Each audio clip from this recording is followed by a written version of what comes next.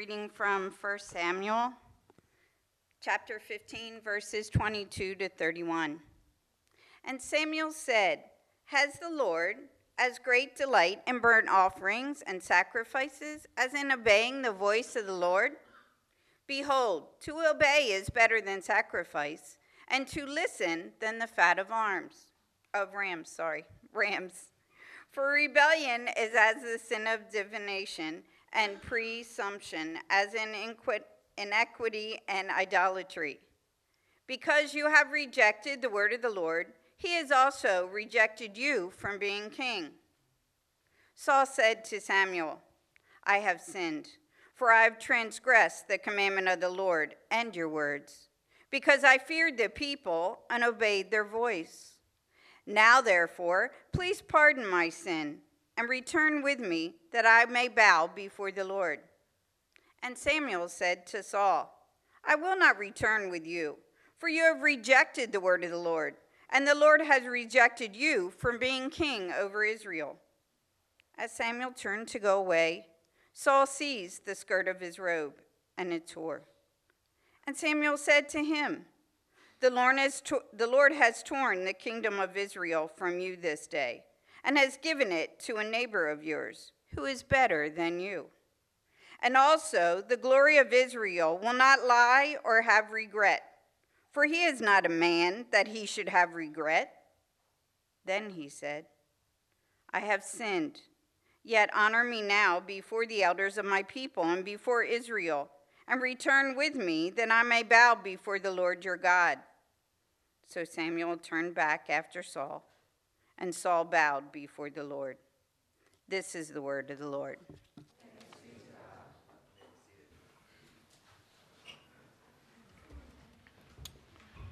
Well, feel free to open your Bible to 1 Samuel 8, where we're going to be this morning, and pull out your sermon outline from the bulletin to help you follow along.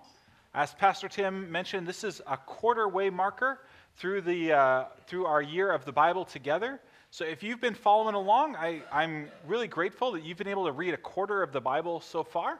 If this is new to you or you haven't started yet, tomorrow is a great day to get started, and you can read 3/4 of the Bible this year, which is awesome.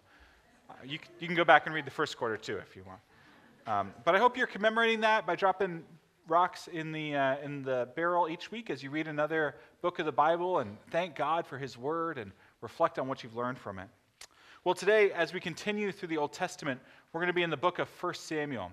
1 Samuel plays an important part in the Old Testament because it's a transition point from what was previously a theocracy, where God ruled directly the people of Israel, to a monarchy, where God ruled through a king, where Israel went from being ruled directly by God through his prophets, priests, and judges, to being ruled by a human ruler of a king. And so the question is, how does Israel go from a theocracy to a monarchy, and what do they gain and lose along the way? And so 1 and 2 Samuel tell this story through the lens of the first two kings of Israel, Saul and David. And Saul, broadly put, is the tragedy figure where things have gone wrong, and David is the figure who represents more, though not completely, what it would mean to follow God. We'll talk more about David next week, but this week I want to talk about Saul. Why should you care about Saul's story? Because at his core, he's a cautionary tale for all of us. Saul's story is a warning to us of what happens when we prioritize people's opinion of us over God's opinion.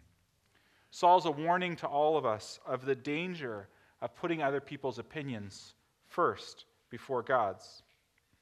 Saul fails as a king because he cares and fears of what people think of him.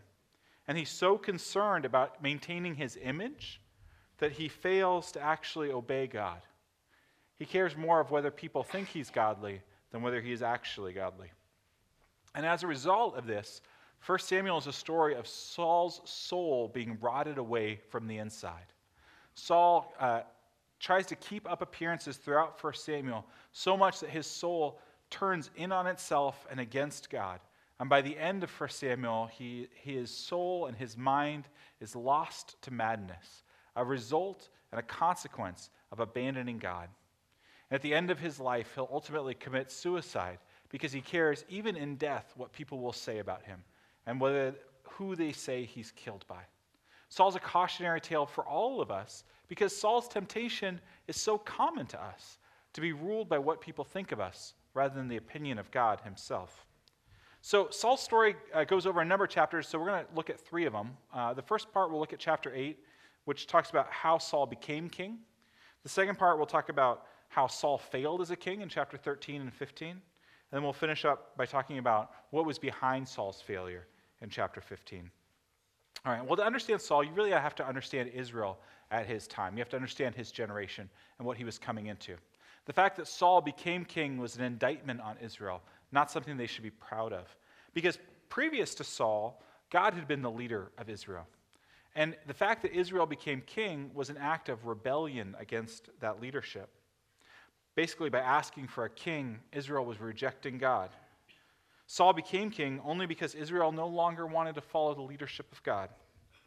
The people wanted a king because they didn't want to have to be reliant on God. They wanted someone that they could see, they could rely on, and that they could control. And God was never any of those things. God had made a covenant with Israel all the way back in Sinai that when they would be obedient to him, he would lead them faithfully and successfully. And when they rebelled against him, he would give them over to the consequences of their actions. And Israel was trying to figure out a way out of that. They wanted the benefits of that, but not the consequences. And so they insist to Samuel that he appoints a king for them, someone who would make them like their neighbors. In chapter 8, verse 19, it puts it this way. The people refused to obey the voice of Samuel. And they said, "No, but there shall be a king over us, that we may also be like all the nations." Do you hear that? That we may be like all the nations. And that our king may judge us and go out before us and fight our battles. Israel's plan was that they were going to succeed by blending in with people around them. And that they were going to succeed by having someone who would make them like everybody else.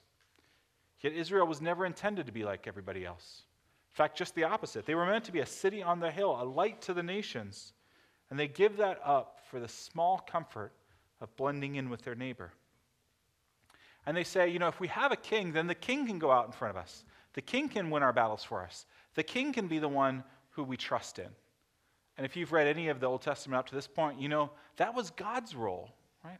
And they're going to exchange the immortal, invisible God for a small person. Right? Who would possibly exchange the opinion of God for the opinion of people? Who would possibly cash in the infinite God of the universe just so that you could have the approval of your neighbors? Only a fool would do that. Like us. Right? How often do we do that? Before we kick Saul or we kick Israel too much, we see ourselves in that. We could spend a whole sermon just talking about the foolish ways we've exchanged the opportunity to follow God for the small comfort of the approval of people around us. Well, Samuel is understandably upset with this request, but God tells him, it's okay. They're not rejecting you, they're rejecting me. Go ahead and anoint a king for them. And Israel gets the very sort of king they deserve. As the old saying goes, people always get the leader they deserve, and Israel gets the leader that they deserve. What did they want? They wanted someone who would make them look good to their neighbors. So they get the impressive, dashing, tall figure of Saul. And what is Israel's core sin behind this? They care more about what God thinks about. They care more about their neighbors think about him than what God thinks about him. And they get a man cut exactly from that cloth. That is Saul's core sin. He cares more about what people think of him than what God thinks of him. And so Saul becomes the first king of Israel. And as a young king, he's anointed privately by Samuel, then publicly affirmed by the casting of lots, and finally affirmed by the people as their king after he wins a battle. It seems like things are starting well. He looks the part of a warrior king. He's described as a head taller than everyone else, a great fighter, someone who unites the tribes, who people are willing to follow, who has a great blend of courage and kindness towards people around him. He seems like the sort of person that Israel would want as their king. But there's this really odd scene at the beginning of his time. He's at this giant gathering where Israel is choosing their new king publicly, and they're casting lots, these things called Urim and Thummim, that were supposed to discern the will of God, that, again, we talk about another time. And it lands on Saul. And everyone says, okay, Saul's supposed to be the king. Where is he? And God says, he's in the baggage. And they're like, what? And sure enough, Saul had tried to sneak off into the duffel bags and tried to hide. And you'd imagine like a 6'6" guy trying to hide in duffel bags. And you just think, what are you doing? And on the surface, it seems kind of humble. Oh no, I don't want to lead, only if you guys force me to. But it turns out that humility was never part of Saul's makeup. Actually, not true humility, but rather fearful selfishness. The rest of his life, he would try to skirt responsibility, just like he did at his inauguration. We'll find out later that Saul's not a humble man at all. He's scared, he's fearful, and he's selfish. And his story is a tragedy. It's a failure that warns all of us who would come after him. Because he fails to obey God's commands if it in any way lines up against human approval. His failure is instructive for us too, because we can put our desire for human approval in front of obeying God. There's a lot of leaders in Israel's history who were outright wicked people. And Saul's sort of an interesting outlier to that. He's not obviously wicked. He doesn't worship Baal. He doesn't practice terrible things. He, on the veneer, on the outside, looks like a good guy. He looks like a religious guy. But Saul's problem is at the core. He's outwardly impressive, yet at his base, he's driven by the approval of others. There's two stories that mark that. The first one's in chapter 13. Saul's won a couple small skirmishes up to this point. He's surprised the Philistines, attacked them at different garrisons and different outposts. And now the Philistines muster their whole army to come against him. And now it's serious time, right? This is the real war. This isn't just sneak attacking some people. Now it's time to really fight. And Samuel tells Saul that God will be with him and that he's supposed to wait for Samuel at Gilgal for 7 days. And Samuel will come and they'll offer sacrifices and God will show them the path to victory. And Saul obeys, sort of. Look at chapter 13, verse 8. Saul waited 7 days, the time appointed by Samuel. But Samuel didn't come to Gilgal. And the people were scattering from him. So Saul said, bring the burnt offering here to me and the peace offerings. And he offered the burnt offering. So what's going on here? What's the problem? Saul, in this moment of truth, in this moment of will he actually follow God, things become difficult. Things become tense, time becomes short, and his greatest fear is realized. The people scatter. Right? He no longer has their approval. He no longer has their allegiance, and they're running away. And so Saul does something religious that on the surface looks like it'll unite the tribes, even though it's the very thing God's forbidden him from doing. And he uses religion as a crowbar to try to win the people over. It's not what God wants, but Saul doesn't really care. It's what gets the tribes to unite. This is a deep problem, not just because he's disobeying God, but because he's pretending to use religion in a way that never was God's desire. And so Saul arrives in verse 10, right after the sacrifices are done, and he challenges Saul about why he's disobeyed. And even more than the disobedience, Saul's answer is a deep problem, because he never takes responsibility. Throughout Saul's story, he never takes responsibility. It's always someone else's fault with him. In Proverbs, that's a good way to tell who's a fool versus a wise man. The wise man, if you correct him, he's wiser still. But the fool never is responsible for anything. It's always someone else's fault. The problem is never in the room. And if you're thinking right now, I know someone like that, well, maybe, yeah, maybe back on your own head, right? Samuel challenges Saul about why he's done this, and Saul's response is, what's the people's fault, right? They were leaving, right? It's the Philistines' fault. Samuel, it's your fault for being late. And in verse 12, he responds with this whiny, martyr-like phrase, so I forced myself and I offered the burnt offering. Well, how noble of you, Saul, to disobey God, forcing yourself along the way. And Samuel tells Saul the consequences of this blame shifting, this lack of responsibility, is that his kingdom won't go through his lineage forever. He stays king for now, but his kids won't be. A couple chapters later, Saul's given a second chance. Saul's still on the throne. He's still the king. He's given a second chance to obey when things are difficult. And God tells him now is the time to attack the Amalekites. The Amalekites had been harassing and oppressing Israel for centuries, all the way going back to their time coming out of the Exodus. And God says, Saul, you're the king. It's time for you to bring the justice of God against the Amalekites. In verse 3, it describes it very clearly. It says, now go and strike Amalek and devote to destruction all that they have. Do not spare them, but kill both man and woman, child and infant, ox and sheep, camel and donkey. Now, you might say, wait, kill the what? With the what now? And I get that. I get that this is stomach-churning stuff. The idea of destroying an entire people seems like the very opposite of what Jesus would teach or what we might expect to find in the Bible.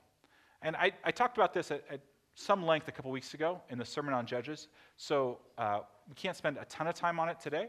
But if you want to think more about it, there's some resources that I mentioned in that sermon that you're welcome to, or we could talk after. I have 6 days until the next sermon after this, so we can stay after and talk. But I want to honor, if this is offensive to you in some ways, like I want to honor a part of that and saying, like, yeah, the Amalekites were made in the image of God. As Ezekiel says, the Lord does not delight in the destruction of the wicked. No one's asking you to cheer like, oh yeah, way to kill those Amalekites, right? Like, God's not happy about it. I'm not asking you to be happy about it. But what I would say is, and I mentioned this in the Judges sermon, the Amalekites were wicked people. There's a lot of historical reasons I talk about in the other sermon about that it wasn't just hundreds of years ago that they had done something bad. They had continually oppressed the Israelites, and they had kept them in subjugation for generations. And while pacifism, is appealing in some senses where we say, wouldn't it be great if they just would have, loved the Amalekites into repentance? If there's never a time for the oppressed to be able to rise up and to use force, then there's not a lot of hope for the oppressed people, whether it's Israel or people today.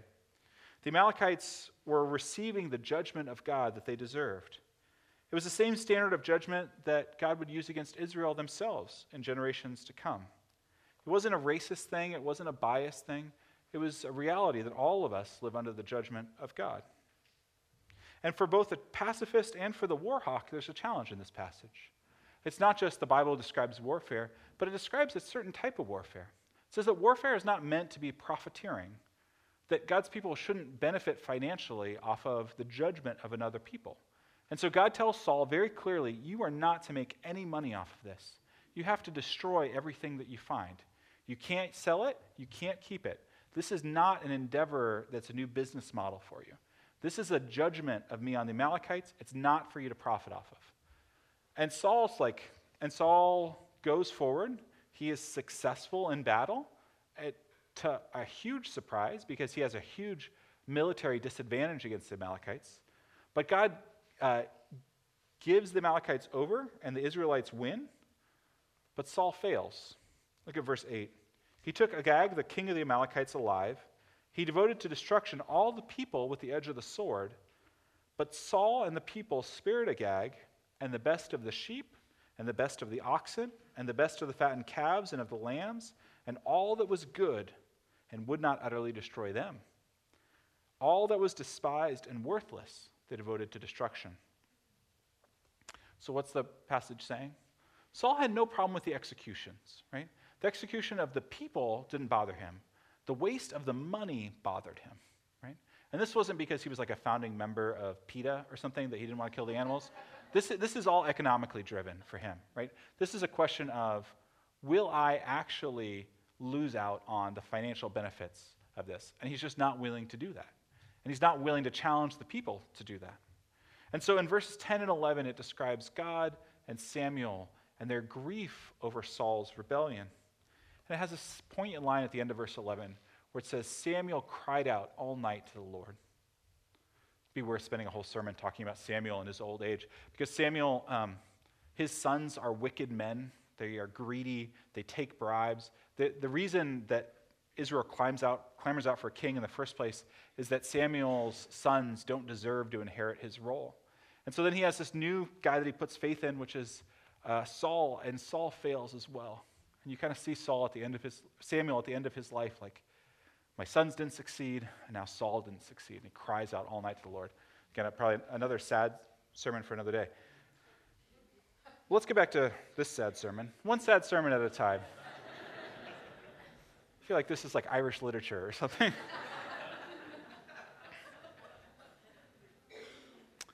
Well, it's tempting in this to excuse Saul, to say, well, he was just so soft-hearted. He didn't want to destroy things. Like, is that so bad? Well, it is, because he's not having a problem with execution. He's having a problem with the financial benefits. And so Samuel goes to meet him in verse 12. And Samuel's told, oh, Saul went to Carmel. And behold, he set up a monument for himself. And he passed down and went on to Gilgal. I know that's an easy verse to skip over, but notice what he does there. He builds a monument to himself. Right? What vanity, right? Saul is obsessed with what people think of him.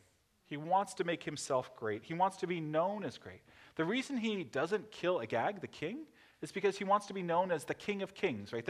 The guy who has kings taking out his bedpans, right? He wants to be known as the sort of person that has that sort of authority and honor. The king is meant to be a servant of God, but Saul has made himself the center. And so when Samuel comes to Saul in verse 13, Saul pretends to be pious. Listen to this hypocritical statement. Blessed be you to the Lord. I have performed the commandment of the Lord. Or literally in Hebrew, I have listened to God and I have obeyed. Right? And Samuel has a play on words here where he says, you think you've listened to God? Look at Samuel's response. What then is the bleating of sheep in my ears and the lowing of oxen that I hear? You hear God, I hear cows, right? If you've heard God, why do I hear these animals? This is the second time that Samuel gives Saul this opportunity to repent, but for the second time, just like in chapter 13, Saul again is going to shift the blame, and he's going to excuse himself from responsibility. It's always someone else's fault. Look at verse 15. Saul said, they have brought them from the Amalekites. Like it's their fault. Whoever they are, it's their fault, right? For the people spared the best of the sheep and of the oxen to sacrifice to the Lord your God. It's your fault, Samuel. It's God's fault. It's their fault. It's someone else's fault. And the rest we've devoted to destruction. Right? I've done a pretty good job, Samuel. Can you just give me half credit? Do you hear all Saul's excuses? Right? It's always someone else's fault. The problem is never in the room. They're the ones who didn't do it. Just like Adam in the Garden of Eden, right? It's this woman that you gave me, God. It's her fault. She gave me the fruit. How was I supposed to know where it came from, if it was organic or whatever? Just like Adam shifted blame, and Saul shifts blame, and we shift blame, right? We do this too. It's our kids' fault. If my kids, if they would just obey, I wouldn't get so angry. Right? If my parents would just not give me such a hard time, maybe I'd be more willing to do what they asked me to do. If my spouse was just more open to me, then I wouldn't have to look at pornography. Right? Like, if other people would do what I wanted them to do, then I wouldn't sin. That same sort of blame shifting that lived in Adam and lives in Saul lives in us. That's not to excuse it. Right? That's not to say, well, it's because it's common, therefore it's normal. No. Because it's common, therefore it's troubling. Right? And we should take seriously the roots, the destructiveness of the sin in Adam's life, the destructiveness of it in Saul's life, and how much it can destroy our lives. Well, Saul's other excuse is, I know this is wrong, I get that, but there's something in it for God, right? Like, I'm going to totally tithe on all these animals you told me not to keep. He says in verse 17, and Samuel responds to him in verse 17 with this really biting indictment. Though you are little in your own eyes, are you not the head of the tribes of Israel? What's Saul's physically defining characteristic? He's tall, right? That's the only thing that the Bible really wants us to know about what Saul looked like. He was tall and he was strong. And Samuel says, though you are little in your own eyes, you see yourself like this, and you think because you're like this, you can get away from responsibility. But Samuel says, no, you have been anointed as king. You are, verse 17, the Lord anointed you king over Israel. The Lord sent you on a mission and said, go devote to destruction the sinners, the Amalekites, and fight against them until they are consumed. Why then did you not obey the voice of the Lord? Why did you pounce on the spoil and do what was evil in the sight of the Lord? Saul tried to get away from responsibility. He tried to pretend to be small, and maybe even in his own eyes, he believed he was small. Yet God had declared something different about him. And because he was the leader, because he was the king, there is no excuse for failing to live up to his responsibility. Saul's sin is he disobeyed God because he cared more about what people thought of him than what God had told him to do. He tried to shirk his responsibility, like Aaron before him with the golden calf, and blame it on the people. But the leader cannot do that.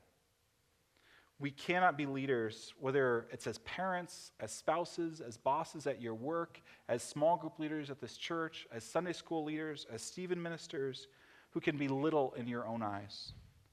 If you want to make everyone happy, don't be a leader. Right? Sell ice cream. Ice cream makes people happy. Don't be a leader. Right? Don't be self-deceived. Don't think that you can just get away with it because you can blame it on other people around you. If you're the leader, you're either encouraging it or allowing it to happen. And Saul was allowing it to happen. Now, this doesn't mean that the leader always gets his way or her way, right? There's a lot of prophets in the Old Testament who challenged the people, spoke truth, and the people just ran them over and went the other direction instead. You can think about Jeremiah and others. But at least they tried, right? Saul never tries. Saul is never willing to risk it to tell the people something that they don't want to hear. Instead, he just shifts the blame and says, it's their fault. No, as a leader, you can't shift the blame. And you certainly can't use religious ends to justify the means. Saul's story shows that we can never use religious ceremony to replace obedience. There can never be a time that we say, well, God will allow this disobedience because of what I'm giving him later in my service, in my offerings, in my sort of tangential attempts to please him. That never makes up for obedience. And look at verse 22 as Samuel describes it. Has the Lord as great delight in burnt offerings and sacrifices as in obeying the voice of the Lord? Behold, to obey is better than sacrifice, and to listen than the fat of rams. For rebellion is as the sin of divination, and presumption is as iniquity and idolatry. Because you have rejected the word of the Lord, he has rejected you from being king. Saul hears the very stinging indictment of Samuel. You cannot use offerings to make up for a lack of obedience. We cannot use religious activity to make up for a lack of obedience to God. When we have sinned and fallen short of the glory of God, there is no amount of works that can make up for that. There is no amount of future obedience that makes up for past disobedience. And so Samuel tells Saul, you'll no longer be king. If you will not stand up to the people and challenge what they want to do, you cannot rule. Basically, if you aren't going to be the king, you aren't going to be the king.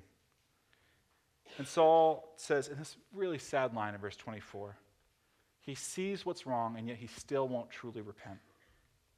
I've sinned, for I've transgressed the commandment of the Lord and your words, because I feared the people and I obeyed their voice. Ding, ding, ding. Ding, ding, ding for self-awareness. Yep, that is what you did, Saul. That is exactly the problem. You feared the people and you obeyed their voice and not God's. But this is the sad part, verse 25. Now, therefore, please pardon my sin and return with me that I may bow before the Lord. Why do I say that's a sad verse? Well, what was Saul's plan? How was he going to make up for this? His plan was to take these animals that were supposed to be destroyed, let the people keep a lot of them, and then offer a couple of them as sacrifices. And Samuel comes to him and says, you should never have done that. That is a wicked act. And Saul says, okay, I get that. I should not have done that. But can we still go ahead with the whole sacrifice thing? Like, is that cool? I don't want anyone to know. I want to keep this between us. Like, I'm totally wrong. I get that. I'm totally in the wrong. But just, don't tell anyone. I don't want people to think poorly of me, right? That's not true repentance. That's like a wedding that's about to happen, and the bride-to-be comes to the husband-to-be and says, I found out that you're having an affair. I'm never going to marry you. And he says, oh, I get that. I totally get that. My bad. I should not have done that. But, my grandma's coming, and all our friends are coming. Can we just walk down the aisle? Right? Like, we don't actually have to get married, but can no one know about this? Like, no. Well, of course not, right? Saul is the same sort of fool, right? It's clear that he's still driven more by people's opinion of him than he is to obedience to God. That's not how you confess. Look at verse 30. He tries it again. I've sinned, yet honor me now before the elders of my people and before Israel, and return with me, that I may bow before the Lord your God. Right? I've sinned, yet honor me. How can that be, right? He is still chasing other people's approval. Throughout his life and even to his death, he would do this. These are sacrifices of animals that he was never supposed to take in the first place. Think about how foolish that is. What I wish Saul would have done, what I wish he would have done, is say, if God's rejected me as king, I step down, I abdicate. Like, all that matters really is about my relationship with him. If he anointed me as king and now he's taking me away as king, that's fine. Like, I just want to be in right relationship with God. If I have to step down from my ministry to do that, that's fine. If I never lead again, that's fine. All that matters is being in right relationship with him. I don't care what other people think of me. I don't care what role I have. And yet he's not willing to do that. And like so many leaders since then, there is a desire to protect and to pretend rather than confess and rather than own up to his sin. May we never be like that. Sometimes people object to this and think, should God have really been so severe in his judgment of Saul? I mean, is what Saul did really that bad? Like, look what David does later. Isn't he like a worse guy by a lot of our metrics? But the difference isn't so much their sins, but their repentance. David is open and willing to repent, whereas Saul is hidden, only repenting insofar as it doesn't actually cost him anybody's approval. And that's not true repentance at all. Well, what do I want you to take away from this message? What do I want you to take away from Saul's example? I mean, the obvious thing is don't be like Saul, right? Don't be like Saul. Don't have a life that is run by the opinion of others. Don't let your confession and repentance be truncated by a desire to win the approval of others. As 1 Samuel 16 says, man looks at the outward appearance, but God looks at the heart. So don't care so much about other people's outward views of you. Care about what God sees in your heart. But the other thing I want you to take away from this is, we look at Saul's failed kingdom and we think, oh, we need a king that's not like that. We need a king who is faithfully obedient to God even when people abandon him. We need a king who can bring us to God, who can challenge us when we need to be challenged, and can lead us to a place of holiness. Now, as Samuel says to Saul, I'm going to take the kingdom away from you and give it to someone who is better than you. We think what he means is David. And we'll talk about David more next week. In a lot of ways, David is a man after God's heart, but not completely. Right? David's a small picture of what we need, but not the greatest picture. We need someone like David, but more so. Someone who not only is willing to repent, but in the first place doesn't have something to repent of because he's obedient to God fully. We need someone who, unlike Saul, is willing to follow the direction of God and the obedience to God. Saul's made king because people don't want to live under God's authority, but Jesus is the king who is the authority of God. Saul's willing to violate God's commands in order to keep the crowd's interest and approval. But Jesus follows God's commands even when it meant the crowd turned on him and crucified him. When he's king, Saul's unwilling to challenge the people that he is the leader over. But Jesus is willing to even challenge leaders of Israel. Saul lost his kingdom because he was unwilling to live courageously. But Jesus gave up his kingdom out of obedience to God and has been exalted to the name above every name at the right hand of God the Father in heaven. And because as Christians we believe in Jesus, we follow Jesus, we are in Christ, as Paul says in Ephesians, therefore we enjoy the grace and mercy that comes from that. We look at Saul's rejection, we look at the way that he is deposed from the kingdom, and we see ourselves if it wasn't for Jesus. But we look at the way that Jesus is faithful and we think that we say we're with him. And because of that, we have grace and mercy beyond measure. What he says about us matters so much more than what people say about us. A couple questions for you to pray about and think about this week. One, what do you see in Saul's temptations that resonates with your soul? Where do you find yourself uncomfortably like Saul? Secondly, have you ever tried to make a person take on God's role in your life the way Israel did? And then lastly, do you ever try to validate your disobedience to God? Do you ever try to do what Saul did and say, well, I know I disobeyed, but I'll make it up to you other ways, God? No, let's turn our hearts fully in confession and gratitude to God for his grace. Let's pray. God, we are grateful for the story of Saul because we see in his failure what our failure would be like if it wasn't for you. God, we're grateful, so grateful for the gift of your Son. Thank you that he is the king, not just that we deserve, but so much more than that, he is the king that we need. God, if it was up to us, we would have failed 1,000 times over. Saul's second chances and third chances are our story apart from you. Thank you that you have given us grace beyond measure, that you have given us mercy, and help us to be sons and daughters of yours who are obedient out of joy. In Jesus' name we pray. Amen.